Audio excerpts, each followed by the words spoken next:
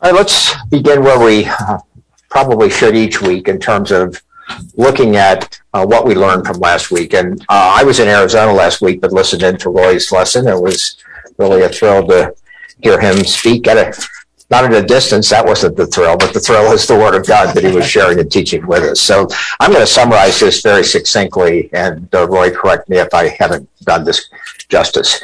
So this is a text written to the believer. This is not really for the unsaved, although today we're going to get to one verse which may relate to the Gnostic atmosphere that existed at the time John was writing it. Remember, this is a pretty late book. And as I've said many, many times, if you're going to take on these epistles that are later in the New Testament, particularly those written by John and Peter, ultimately you have to be founded in Pauline scripture. So I think and I'm summarizing a lot of what Roy said, and if we sin, we have an advocate with the Father because of Christ once and for all, propitiation for all of us. And that's not only for our sins, but the sins for the entire world. The neat thing there is there's no cross that's going to follow the once and only crucifixion and resurrection of the Lord Jesus Christ. That ultimately, John introduces in his first chapter that really the desire is to have fellowship with the church, with the body. And ultimately, if we do fall short and we sin, ultimately we take that to the Father. If we confess our sins, there's a restoration, if you will, of fellowship with the Lord. And ultimately, this is a nice comfort zone for us as believers. And these verses in 1 John 1 are shared frequently in terms of when we do fall short. All right, so I think that's kind of the background of what we're going to be looking at today. So I'm going to read verses 1 through 8, so join me in your own Bibles as I read along. My little children, these things write unto you, that you sin not. And if any man sin, we have an advocate with the Father, Jesus Christ the righteous. And he is the propitiation for our sins, and not for ours only, but also for the sins of the whole world. And hereby we do know that we know him, and if we keep his commandments, he that saith, I know him, and keepeth not his commandments is a liar, and the truth is not in him. But whoso keepeth his word, in him verily is the love of God perfected. Hereby know we that we are in him. He that says he abides in him ought himself also to walk, even as he walked. Brethren, I write no new commandment unto you, but an old commandment which ye had from the beginning. The old commandment is the word which ye have heard from the beginning. And again, a new commandment write I unto you, which thing is true in him and in you, because the darkness is past, and the true light now shines or shineth. All right, so our first verse today. Now, by this, or herein in many texts, we know that we know him if we keep his commandments. So I guess if you could look at the alternative, if we don't keep his commandments, we don't know him. So what's that kind of relate to? Well, let's begin first. Now or herein by what? Why is that an introduction to verse 3? And 3 through 6 to follow, entitled by Roger, his commandments. Now or herein would tend to, just like therefore, what's it there for? It's what's preceded. What's preceded verse 3? And by this, we know that we know him. Well, look up what I put up above. Right. It's written to believers that we may not sin. And if we do sin, we have an advocate. Right. So that's so therefore, or herein, or right. Now what? Yeah. Well, yeah. Bob, actually, in New American Standard, they have and. It's like an accompanying thought with the previous verse. Always good to interpret scripture with what precedes it. And I think I'm getting more in the habit of seeing what we learned last week to introduce what we're doing this week. So I think the lead in there is Roger's indicated is what we're talking about. What are his commandments? To believe and to love. Okay, is that a commandment? You got me there. Well, that's why I'm supposed to be up here teaching you here today. Because remember, the teacher always learns more than the class. So bear with me on this. So it's interesting here, and Roy and I had a nice conversation this week about this. Commandments here is the Greek term entole, which really is an order or a command or a charge or a precept. This is not what's used typically in the Old Testament. So, Wiest has a nice comment here. He says the word commandments is not here nomos, which is law, which John never uses for the rule of Christian obedience, and which is reserved by him for the Mosaic law. So, the commandments that were there in relationship to Israel is a different Greek term, and this really relates to the Mosaic law, the law of the nation of Israel. So now we're looking at a different interpretation here by John, where commandments really is just a charge, or it's an order, a command. You could overly interpret that. I kind of like it's a precept or a charge. It's really an encouragement, is what it is. And I'm going to share, I think, a very important section of scripture here, taking you back now to the Gospel of John. In verses 10 through 12, it says, "If you keep my commandments, you will abide in my love, just as I have kept my Father's commandments and abide in his love. And these things I have spoken to you, that my joy may remain in you." Now, think about the joy we have as believers when you're founded in Pauline, doctrine. Anyway, well, that's an aside. That's a rabbit trail.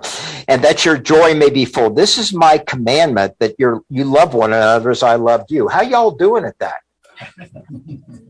I mean, this is his charge or his precept or his order of our performance. And Jim, you hit it on the nail. I mean, what are those things that are his order or charge to us as believers? Well, it's faith and love, and the things that Scripture really clearly identifies in the New Testament. Yeah, Jim. I think chapter 3, verse 23 and 24 actually explain this verse more completely. Okay, you want to read that for us? It says, "This is my commandment, that you love." No. Oh, you're talking. Okay. No, I'm talking about 1 John. 1 John, yeah, 3. But 23 and 24. By the way, when Jim's looking that up, you could jump forward into John a lot, and since we're going to take it sequentially, there's about 15 texts in 1 John that really relate to what he's already dealing with here. Go ahead, Jim. Yeah. Well, verse 23 and 24 says, in chapter 3, not there yet. Here we go. This is his commandment, that we believe in the name of his Son Jesus Christ. Believe, and let's see, and love one another just as he has commanded us. So believe and love are basically the only two commandments we as Christians really need to obey. So let's reflect on Paul again. How can we love one another as he has loved us?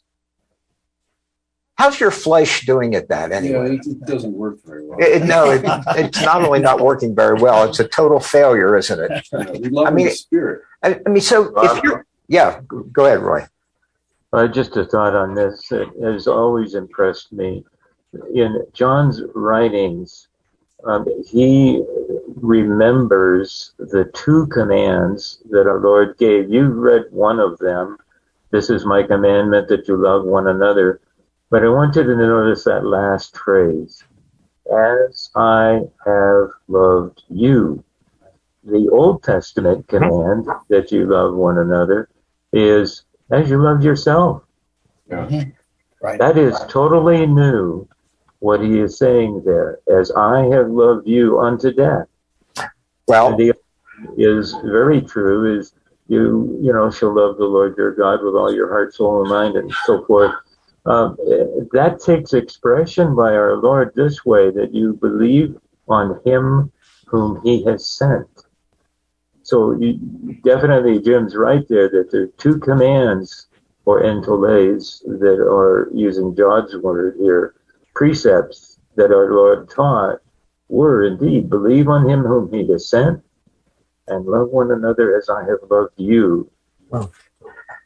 Well, I think to put, shoes on our feet in terms of our walk, this loving one another as he's loved us can only be through the new life we have in Christ Jesus, isn't it? I mean, when we quit measuring performance and we quit making people measure up to a certain metric, which is really kind of the flesh and maybe the Old Testament law, ultimately we fail because nobody's going to perform.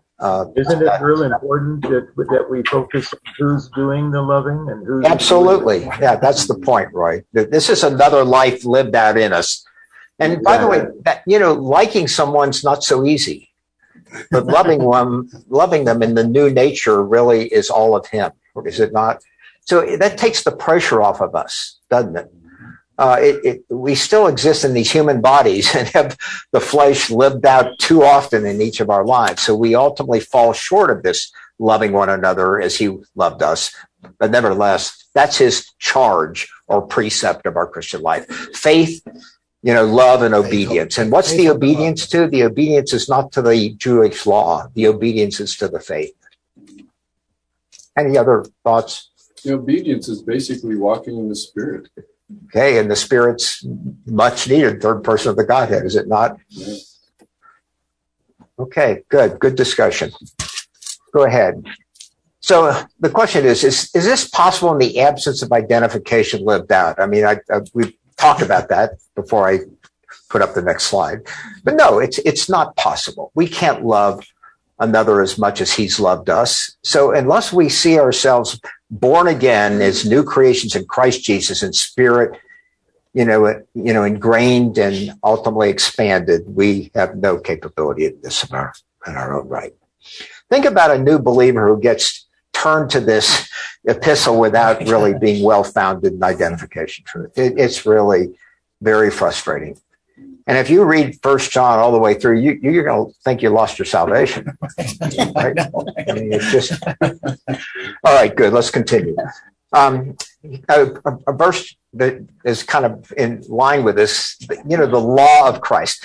Galatians 6, bear one another's burdens. I mean, if that's the Christ life, and so fulfill the law of Christ. What's the law of Christ? It's effectively this commandment or precept or organization of our lives in what he calls entole, or his commandment.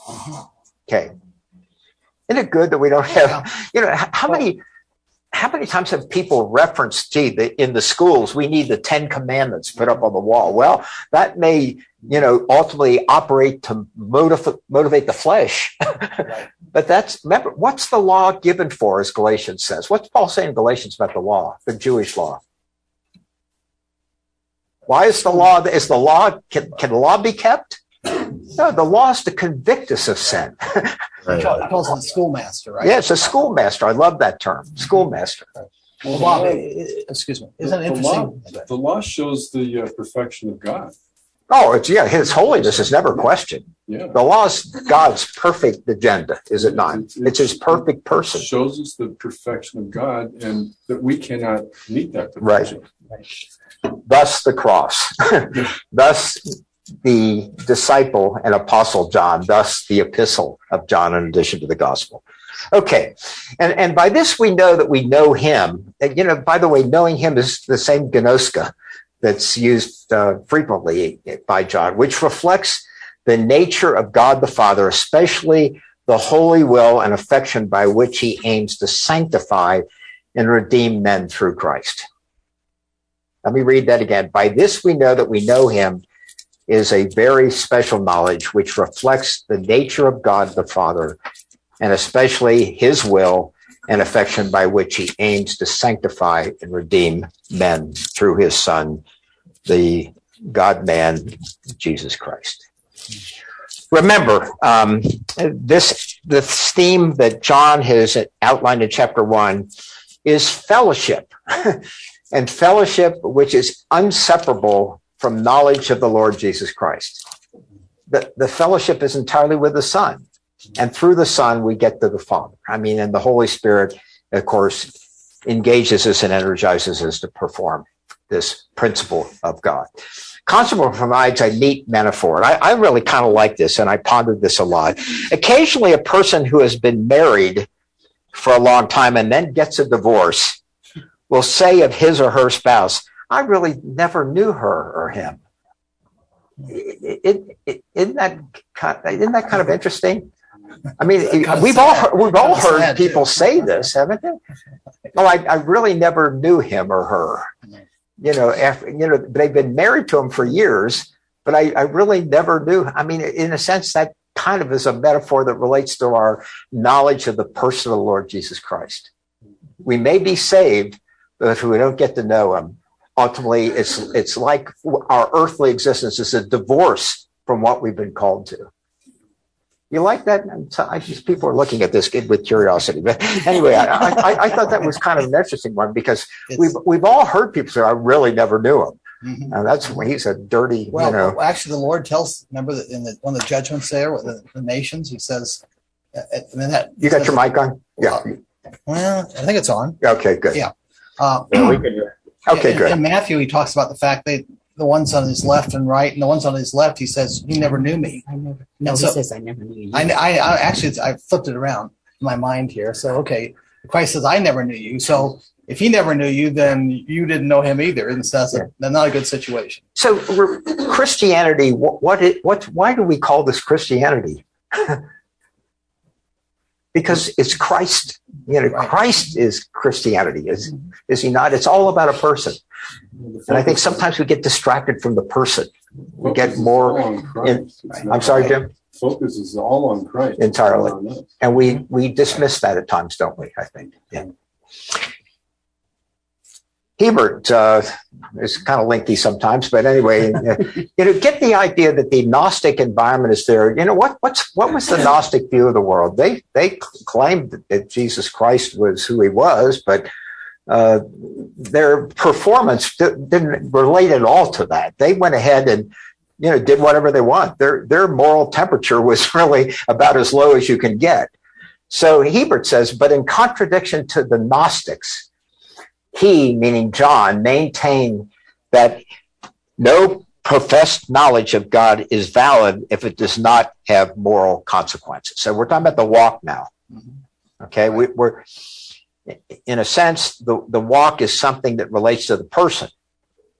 And if the walk isn't consistent with a person and doesn't reflect the person, this can become a very theme consistent with the Gnostic view of the world, that maybe Jesus Christ is who he says he is, but it doesn't influence what I do. I can do anything really I want. It's that's a simplistic view of Gnosticism.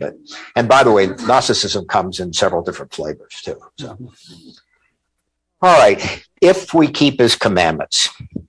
So the verb keep is tereo, to attend to carefully, or I kind of like it to take care of. To keep, take care of his commandments. His commandments.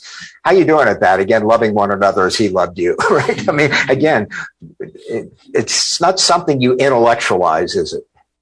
It's getting to know him and the power that he gives us in our lives. JFB, which is Jason Fawcett Brown. I like a lot of what they say in it as a commentary. Literally, watch or guard and keep safe as a precious thing. Observing to keep so Christ himself. So, they get to the point here. It's guarding or keeping safe. It's a precious thing. And that's the Lord Jesus Christ, the person and the life that he gives us. And I think, we talked about this before, Jim, back to you, but I mean, what is not the commandment? It's faith, love, and obedience. That's what the commandment is. Faith and love, and by the way, the obedience isn't to the Mosaic law; the obedience is to the faith, right? So and that is reflected in the walk. Could we say that it's obedience to the to our walk in faith? Well, yeah, sure, I think so. I think obedience to the faith. What's our faith based on? Our faith is based on our sins being forgiven, and our sin, the power of the sin has been removed, positionally. Now, does that affect our condition? And that's where the walk is. So by faith, do we believe Romans 6? And Paul struggled because that's what Romans 7 is all about. And then Romans 8 is the power of the Spirit in our lives. But to know what the power of the Spirit is in our lives, you've got to be in the Word. You've got to know the person in terms of who our life is now rather than in the flesh. Now, an interesting question for the class. We may or may not keep his commandments. What if we don't? Don't all answer at once, please. But back to chapter 1. Okay, back to chapter 1. You want to? Could you rephrase that a little bit more succintly? Okay. Verse 9, right? If we confess our sins, He's faithful and just to forgive us our sins. And well, Roger, even the first part of chapter 2, we have an advocate, right? If we do I'm sin. just saying, right. He's provided that. But, I would claim that for the most part, his commandment of loving someone else as he has loved us is really a tough thing to follow at times, isn't it? Think of the world environment. Think of the power of Satan. Margaret and I have been talking about this. This whole thing in Ukraine is just part of this Satan-ruled, earthly domain that we live in. First of all, we can't do anything about Satan. We can't do anything about the world system. But the one thing we can do is, by faith, influence our lives and how we walk. And that's what John's all about. All right, good.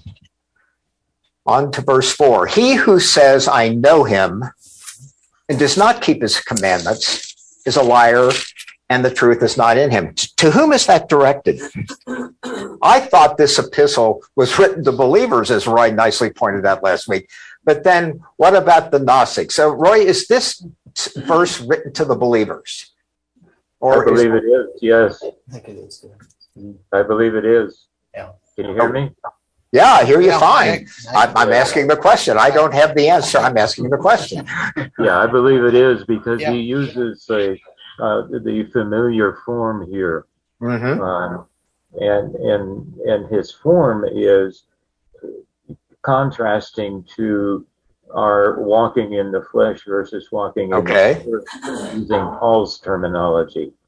Okay, right. What does the Holy Spirit reveal? He reveals Christ to us. Mm-hmm. And when we're intimate in Christ, if what he thinks is what we think, and we're walking contrary to what he thinks, there's something wrong. We must not really be thinking what he thinks. Okay, we're walking in unreality at that point.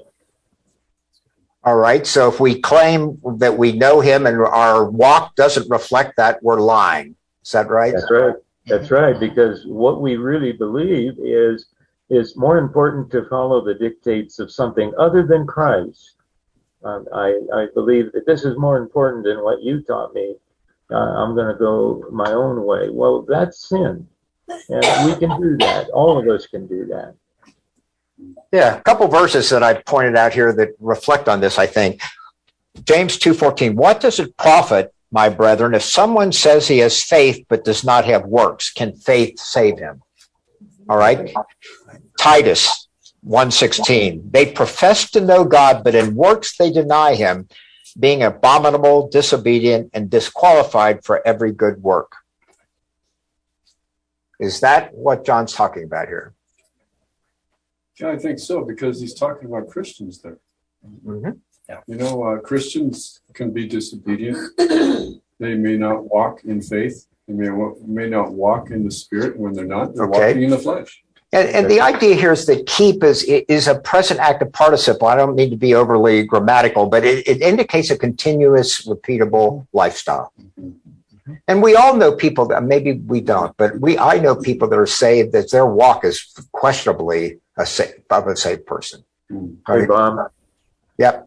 One thing that might help us here a little bit, I don't know, but John uses very carefully the negatives here in this verse. He says he is not keeping, and that not is the may.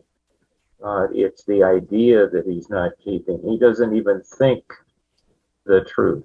Okay. That's interesting. And when you get down to the second half there where he says not being in him, right? It is a fact that the truth is not in him because he uses the negative ooh.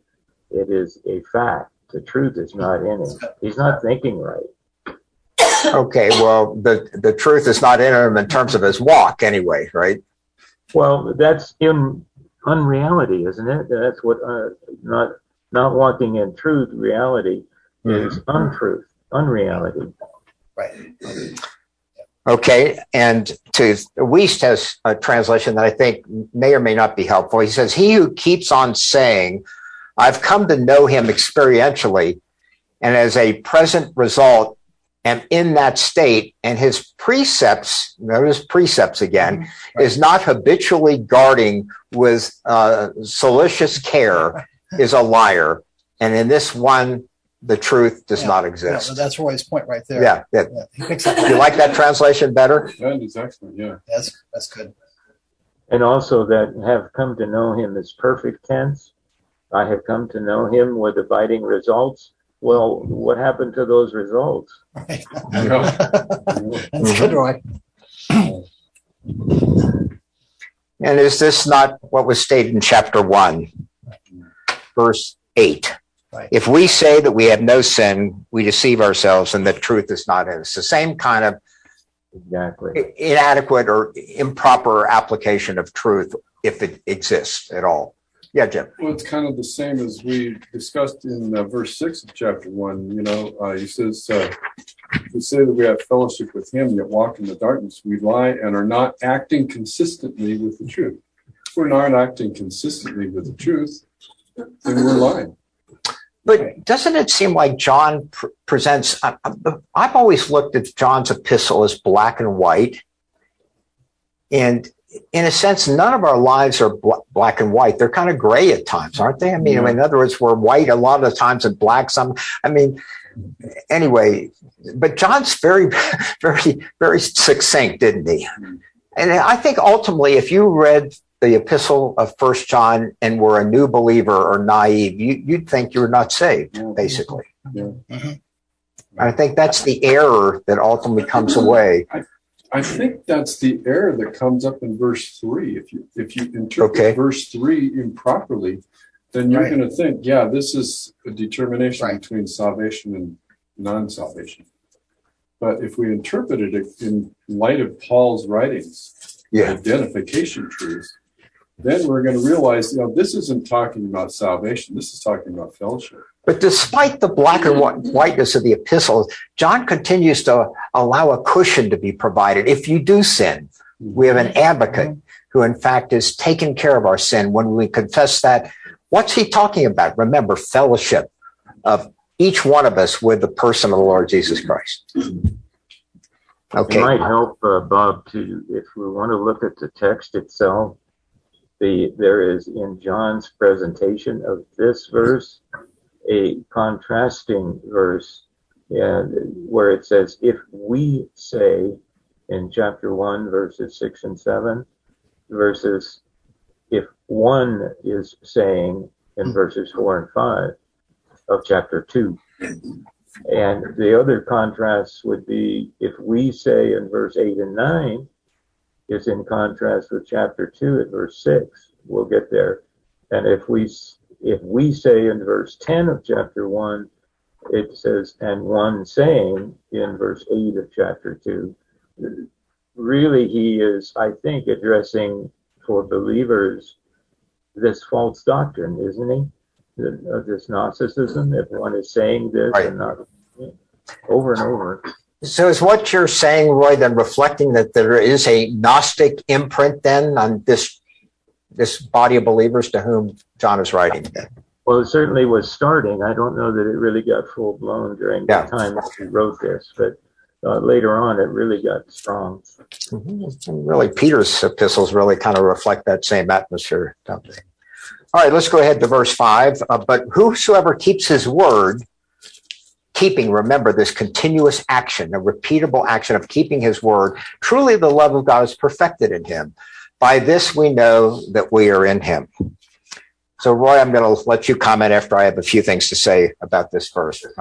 Roy and I really spent a lot of time on this verse. All right.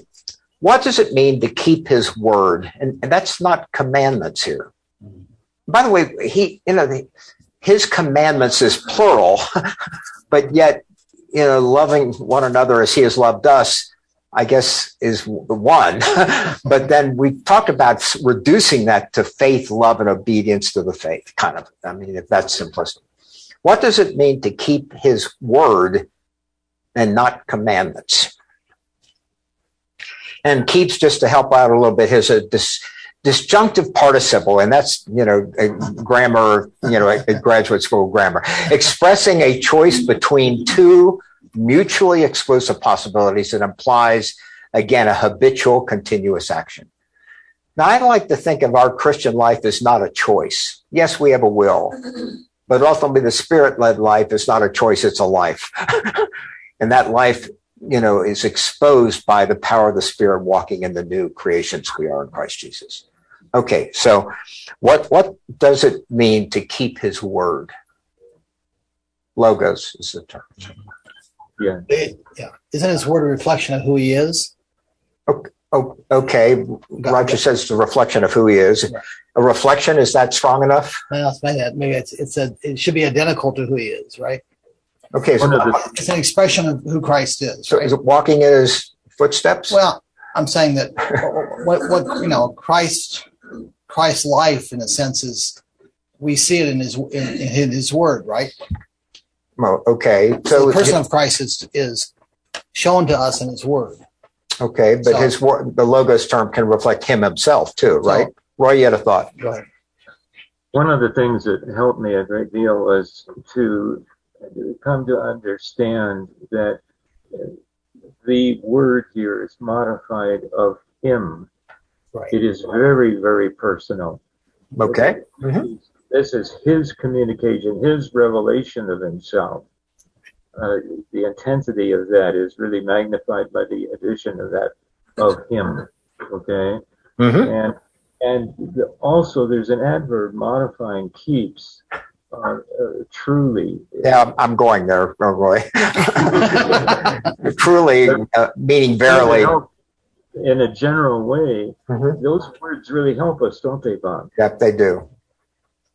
I mean, Christ himself, verily, verily, I say unto you, which really provides additional emphasis on anything that reflects, actually, he himself, the God-man, okay? Now, perfected is a perfect passive indicative. Why? Perfect tense means what? Past completed action of the body results. Okay. And passive is, we play a role in that? No. Okay. I think it's interesting that one of the things that is being learned in the Greek understanding of the koine nowadays is that when there's a change like this from present to perfect, it isn't so much time, but kind, or the attributes are being emphasized in the text. Well, the idea of the perfect tense too is this is constantly being grown in us, is it not? It's happened once and will continue, but that's the work of the Holy Spirit in our lives to really direct ourselves to him. And truly, that's how God's love is perfected. And the idea of it being perfected is being made complete. I mean, in other words, as we continue to live by faith and obedience to the truth of the Lord Jesus Christ, then ultimately that increasingly completes us in that union we have with the Lord Jesus. This is our love of God, not for us, but the relationship is truly reciprocal, isn't it? I mean, and in John 15:9 says, as Father loved me, I also have loved you, so abide in my love. I mean, it goes both ways, right? As my Father's loved me, I also have loved you, abide in my love. I mean, in a sense, that's the love of God. But then here it says, by his word, truly the love of God is perfected in us. I mean, so this is kind of an ongoing reciprocal relationship. He loves us unequivocally. And our love for him ultimately is because he first loved us. But our love from him comes from a relationship with the person of the Lord Jesus Christ. And really this amplifies up in chapter 1 that your joy might be full. Our joy might be full. Yeah. Oh man, doesn't this amplify that? Boy, until I understood Pauline scripture, I was not having a joyful Christian life. I mean, you feel like you're failing all the time. Mm-hmm. And I failed this morning, and I probably will fail some later today. I mean, and you're never doing enough for God, and you kind of wonder sometimes whether you're really saved. But once we understand Pauline doctrine, then this epistle makes a lot of sense. So, but this we know that we are in him. So this perfection is ultimately giving us a sense of completeness that only can be accomplished by the power of the Spirit. And again, this is gnoska, and I'm writing here, is this not his life being perfected or completed by the power of the Holy Spirit without the sinful nature entering in. John gives us this venue, if you will. If we sin, we lose fellowship and we confess we're back in it. But ultimately, this completion of our relationship with him is the power of the Holy Spirit, where sin does not enter in. It's totally canceled, as we know, in terms of our positional truth. So what we need to continue to remind ourselves is position we can't doubt. And when we know our position, then our condition is gradually being perfected as we walk by grace. Hey, Bob? Yes. Isn't there a great parallel here when we let Christ live, that his love being manifested in us brings us great joy? Isn't that something? Oh, I vibrate over that one. And to reflect briefly on what I just said about grace, I just turned to Galatians 5:1. Galatians, what was the fault of the church of Galatia? They wanted to go back into Judaism. Yeah, they did. This other gospel is what Paul calls it in chapter 1. Chapter 5, the whole chapter 5 is about this, but I'm just going to state 5:1. Stand fast, therefore, in the liberty in which Christ has made us free, and do not be entangled again with a yoke of bondage. I mean, don't forget, grace is the foundation for everything we are and do. And ultimately, we're not under law, but on a platform of grace. Well, okay. Huh. I have 2, verse 4. This is 5. Okay, I'm good. All right, so continuing on here. Acts 17:28 was an interesting kind of verse that one of the commentators turned me to. Paul at Areopagus said, "For in him we live and move and have our being." As also some of your own poets have said, "For we are also his offspring." You pull something out of Acts, you kind of think of Acts as a transitional book, but you go back and see what Paul is saying in Areopagus. For in him we live and move and have our being. How about that for the walk? Yeah. All right, verse 6. He who says he abides in him ought himself also to walk just as he walked. So there's the command or the principle or the precept of his commandments. He who says he abides in him. Is this something we should claim or speak? How often have you said, "Gee, I'm abiding in him"? Wayne says this a lot. No, never mind. I said, no, I think this is fraught with error, isn't it? I've said the negative of that. I'm not abiding in him. No, but this isn't something we talk about. "Gee, I'm abiding in him." You're right. Your flesh is getting buffed up then. No. Anyway, no, that's not something to say. Notice the theme of abiding is all John, is it not? I 24 times in 1 John, he uses the word abiding. There, abide is fellowship, communion, dependence, harmony, and friendship. Interesting.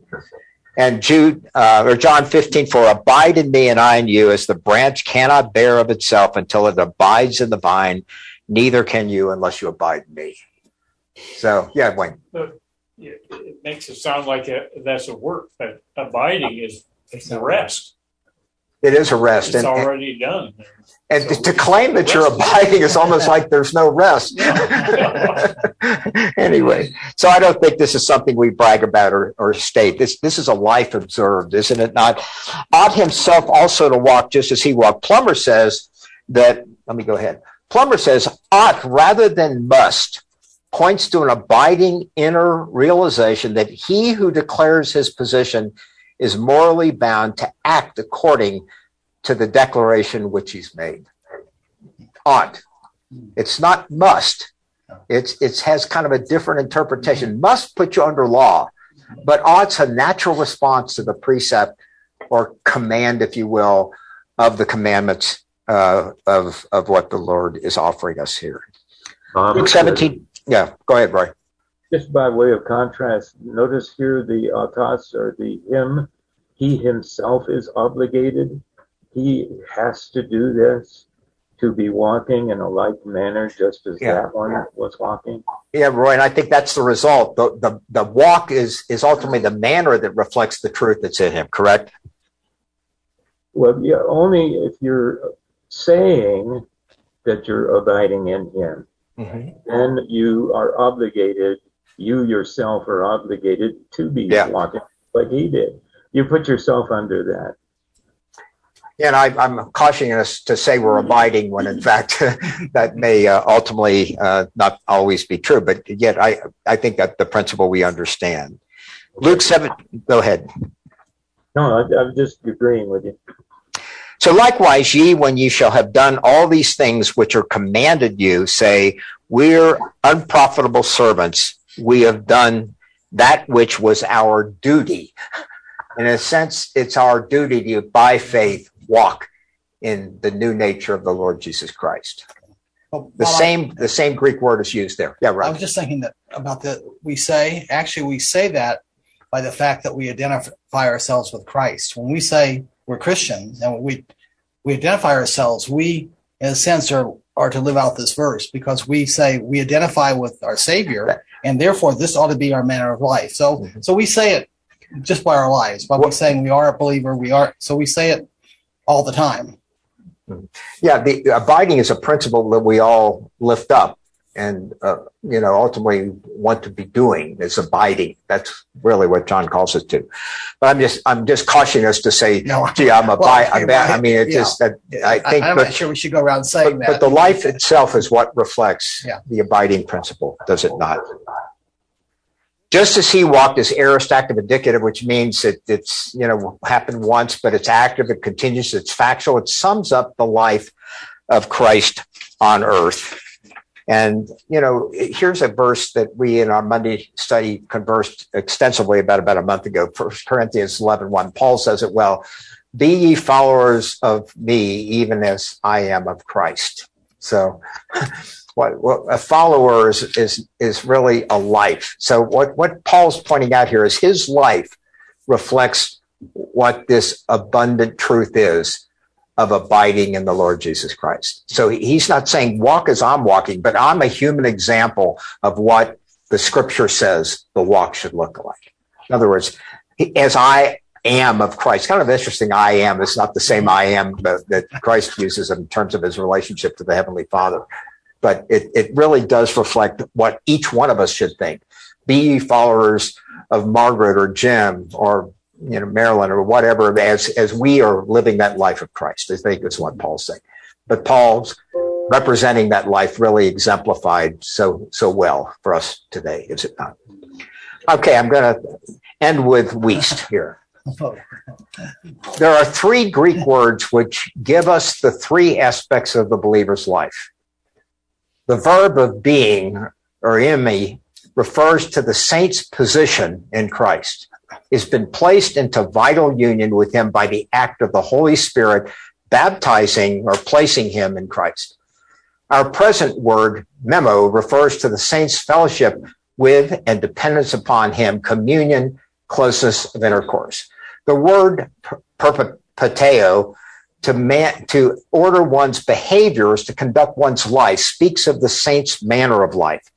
The first, the saint's position in Christ, makes possible his Christian manner of life. The second, the saint's fellowship with and dependence upon the Lord Jesus, conditions that manner of life and makes it what it should be. The word perpeteo literally means to walk around, and since the way of a person walks is often a good index as to the kind of person he is. All right, I think time's up. So any closing thoughts here? Wow. I know. There's a lot. There's just so much. And there's so much in 1 John. I feel like we could go over it, again and again and still have more to. Well, it really humbles you as you look at this, because you keep kind of questioning, gosh, I've got a lot to learn, a lot to grow. And it is humbling. Into that. Yep. Roy, would you close us in prayer, please? You bet. Thank you, Heavenly Father, for being so open through John in communicating the way you think through these words, Lord, that we have revealing yourself. Thank you for that. We pray your blessing on each of us from the standpoint of coming to understand you, coming to the reality of you living through us. Help us in our unbelief, Heavenly Father, that we would come into the reality that you want us to live in. In Christ's name, amen.